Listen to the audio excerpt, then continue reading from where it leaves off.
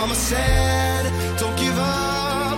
It's a little complicated, all tied up, no more love, and I'd hate to see you waiting. Before you want to achieve something, stop. Just stop right now and listen to me. First, you need to forge your mindset, and then you should forge your habit. And then that is making plan. Making plan and then stick to the plan.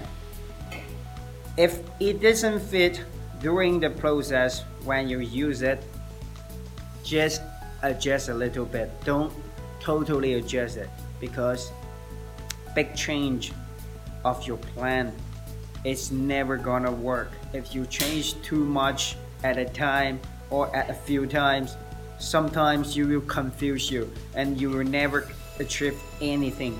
Okay, so just keep this in mind. Mindset first, habit second, and then plan.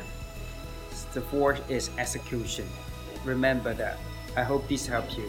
Had to have hopes for a living, shooting for the stars, but I couldn't make a killing. Subscribe this channel.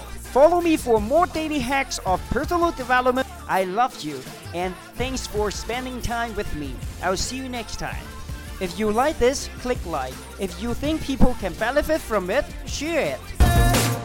Something for oddities, stranger kisses. Ain't ever wanna be the winning the novelties.